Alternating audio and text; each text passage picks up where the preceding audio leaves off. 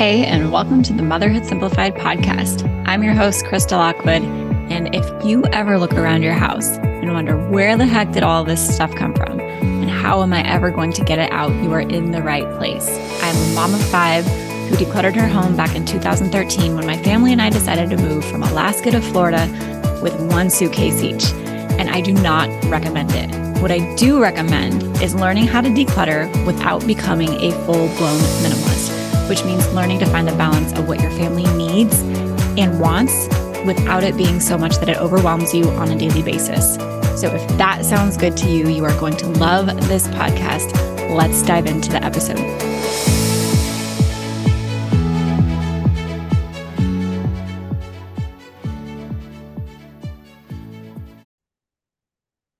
If you have been trying to declutter your house and not been as successful as you like, I am willing to bet that I can help you figure out exactly why. There are a lot of reasons that moms feel like they can't declutter, whether it's their kids or their spouse or the time or the energy or just simply not knowing what to do, where to take things, how to donate, right? How to do it mindfully, how to not be wasteful. And plus you're worried about like, what if I need it? You know, I wasted so much money on this. What if I need it again and I can't get it? There is so much that goes into decluttering as a mom. And I promise that if you have thought it or felt it, I have heard it before or experienced it myself. And that is exactly why I created this training called How to Create Your Mom-Proof Decluttering Plan. And I've done a lot of decluttering checklists, challenges, courses, programs in the past, and they work. And this training really is the framework for every single thing that moms need to consider when it comes to decluttering their home. It's the plan. We're actually going to build your plan together. It's following through with your plan, and it's including your family and even learning how to make this process as enjoyable as possible, because most people feel like the task is daunting or just another thing on their to-do list.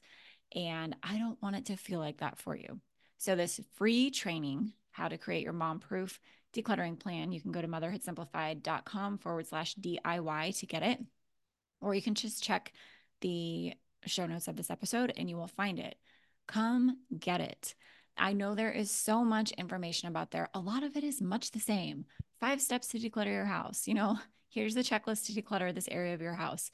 But none of them really show you the full scope of what goes into doing this start to finish. And that's exactly what's in this training. So go check it out, motherhoodsimplified.com/DIY, or check the description of this episode to go get it today. All right, let's talk about whether or not you should have a toy rotation. So I've done several toy podcast episodes. I'll put a link in the description linking to a page that has all of the toy podcast episodes in one place, the toy course that I have, and I think that's it. But per usual, if you know anything about what I teach or how I teach, I don't think that you should just, be like, well, Krista says this, and so that's what I have to do. What my goal with this podcast and anything that I ever post, share, create online is to teach you how to make your own decisions based on what's right for you and your family right now, right? Or in the future when it changes, how to continue to make those decisions based on what you and your family need in those moments. Okay. So when I share my practices and opinions on toy rotations, if it resonates with you and you're like, yes, I want that, then go ahead and do that. And if it's not, then I'm going to talk about other options, because there really is no right or wrong answer on whether or not you should have a toy rotation. So let's get into it. My personal feelings on toy rotations, and do I have a toy rotation? No, I do not. I do not have a toy rotation, and I do not believe that toy rotations are necessary.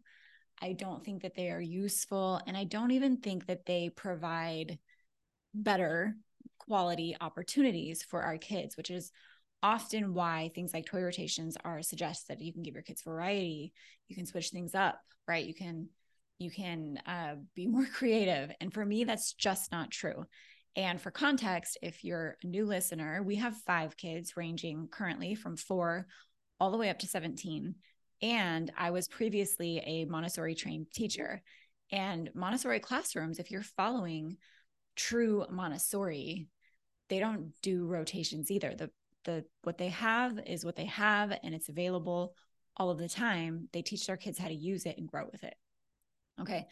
And that's kind of simplifying it, but anyway, that was a tangent. But for me, number one, like, I think a lot of people assume that if you have more kids or if you have a wide range of ages, you have to have a toy rotation, right? Because you have to have certain toys out for certain ages and stages and development and to learn these kinds of skills. And it's just not true. And we're going to talk about it. Okay. So I don't do a toy rotation. I've done them in the past, prior to decluttering, especially. And it was less of a toy rotation and more of like, we just have too many toys. So I've got to hide them in the closet and under the bed and in anywhere that I could possibly hide them because I didn't know anything different. But I just don't have the bandwidth, the desire, the time, the energy, or the skill set to manage, or the home size. I don't have the storage space to do a toy rotation. That requires me to pretty consistently and often choose and decide and spend my time putting toys away, sorting them, organizing them, and then pulling them back out. And the thing about life with a lot of kids is if you have things like that stored or organized or put away or in a closet, your kids are going to know that. And they're probably at some point going to go behind your back when you're not watching and go grab the thing that they want anyway. So there's too many people in the mix. It's a headache for me. It's a headache for me and what I'm able to manage. It is beyond my threshold of what I can manage, my clutter threshold, right? That's something that we talk about as well. I think there's a podcast episode on this that you can go look for, but it's beyond my clutter threshold. It's beyond what I can manage. And if there are any benefits for my kids and having a toy rotation, like they get, more exposure to different kinds of toys at some point, I don't think those benefits outweigh what it costs me to try to manage a toy rotation. Okay.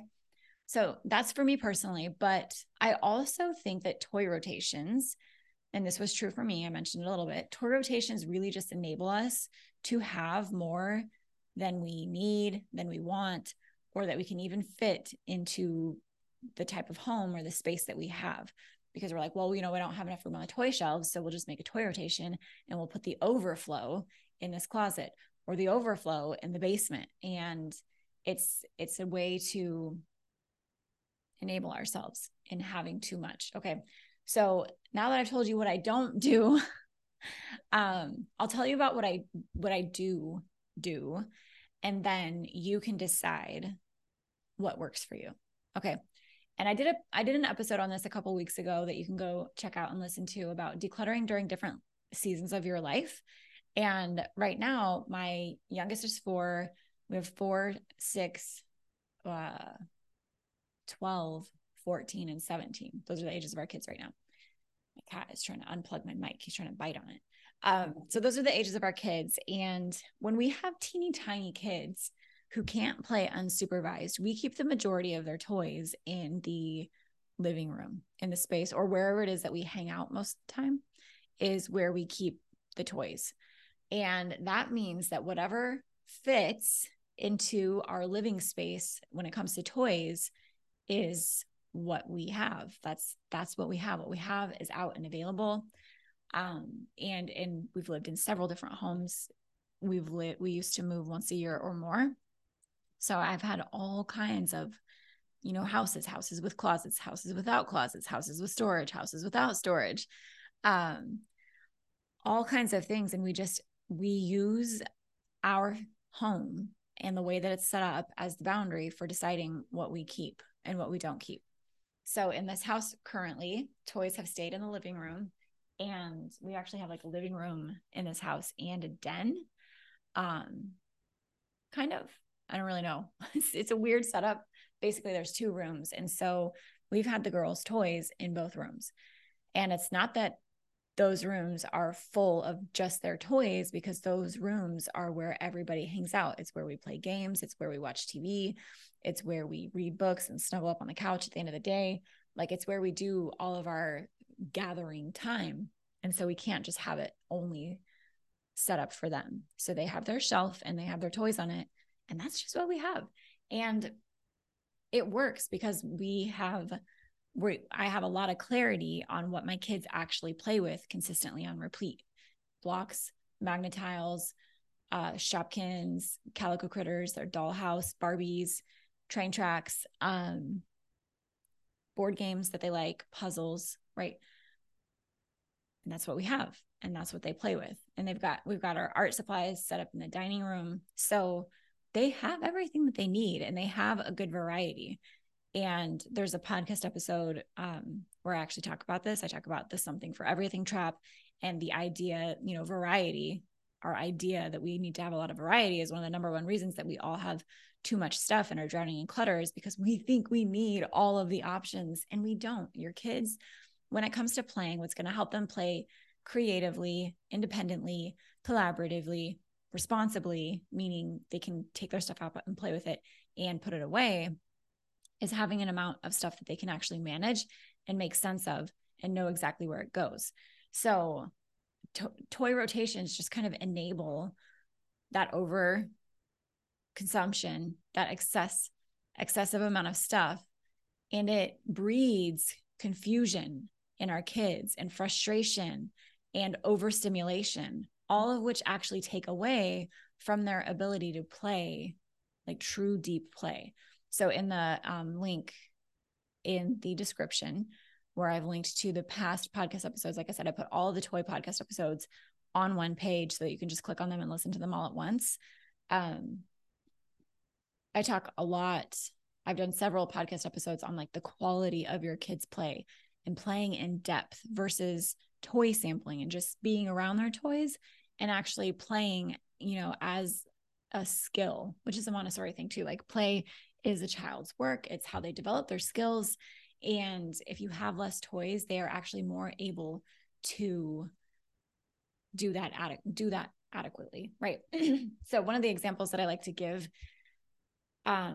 is like when kids are learning how to walk, they're just going to learn how to walk no matter what is around them. They're, assuming that they are developmentally within, a normal range, they don't need a walker to learn how to walk, right? They don't need push toys to learn how to walk. Everyone just naturally learns how to walk. So those things that we are told in our modern society are essential or beneficial, they're not. They just get in the way, right? They oftentimes just get in the way. And like I said, this is not for kids who need additional support, but in general, it actually makes it harder for kids to learn because it's in their way. It's overstimulating. It's confusing. But the way that children naturally learn how to speak, how to walk, right? How to talk, how to understand you, that inherent ability to just learn what needs to be learned next doesn't go away. But our modern society makes us think that it does, right? So we do things like get them all of the literacy games, all of the math games, all of the this and that and whatever, to make sure that they learn everything that they need to learn, forgetting or maybe not even knowing that they will naturally learn those things without all of the excess, and they will actually have a lot more space, opportunity, and brain capacity to do that without all of the stuff in their way. So I got a little more than I was expecting, but long story short, I don't do a toy rotation. And I don't think you need to either. If you find toy rotations overwhelming, confusing, burdensome, time consuming, space consuming, you don't have to do them. And if you do want to do them, these are the parameters that I would set up for your toy rotation. So the same way I recommend having a dedicated, like a clear-cut space of like, these are the toys that we have out, and any toys that fit in this shelf or on these shelves or whatever, these are the toys that we will keep out, right? This is what we have space for. Do the same thing for your toy rotation. Choose one closet, right? Not the whole basement. one shelf in the basement for your toy rotation, one closet, for your toy rotation, or whatever it might be based on the, the house that you have is what I would recommend, so that you don't fall into the trap of saying, we have so many toys, so I'm just going to do a toy rotation, when really you've got to declutter and start simplifying your toys for the whole entire family. So that's that. That's that. And if you want more toy support, like I said, check out the link that has all of the toy podcast episodes and blogs in one place. Or if you want to just skip all of that and get like a hand holding step-by-step guide on how to do this, I have a toy course. I don't remember what I call it. Might be just called the toy course, toy decluttering course. It's toy decluttering and playroom organization. Because I walk you through like how to know what toys are good for you and your family, how to decide, how much your family should keep, how to organize what's left, just some simple things that I've learned along the way by, in my own home, but also working in Montessori classrooms, that are very minimal by nature, by the way. You can just go get that. It's $17 at this point. Yours for life. And it's just everything all at once, so that you don't have to spend, more time listening to podcast episodes trying to piece it together for yourself. I can just go show you how to do it in there. So happy toy decluttering, happy, good luck in your decision on whether you want to do a toy rotation or not do a toy rotation. And maybe if you've tried doing a toy rotation in the past and it hasn't worked for you, hopefully this episode gave you some clarity into why. It's not because you're not organized enough. It's not because of anything other than you probably have too many toys and not enough space and not enough time or energy or desire even to manage that, because it's a lot to manage. So that is that for today. Thank you so much for listening. If you like this episode, if you find this podcast helpful, I would love it so much if you just shared it with a friend, if you tagged me in your stories, your Instagram stories. If you listen on Spotify, you can do it directly from Spotify. Just share it to your stories and tag me. I would appreciate it so much. And I will see you all in the next episode.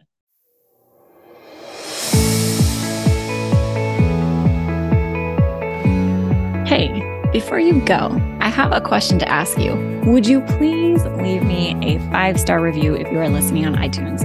It helps me grow my show and reach more moms like you who are wanting to declutter without becoming a full-blown minimalist. If you love the show, I would love it if you shared something specific that you find valuable or helpful, or that you just enjoy about listening to this show. It would mean the world to me if you took time out of your day to do that.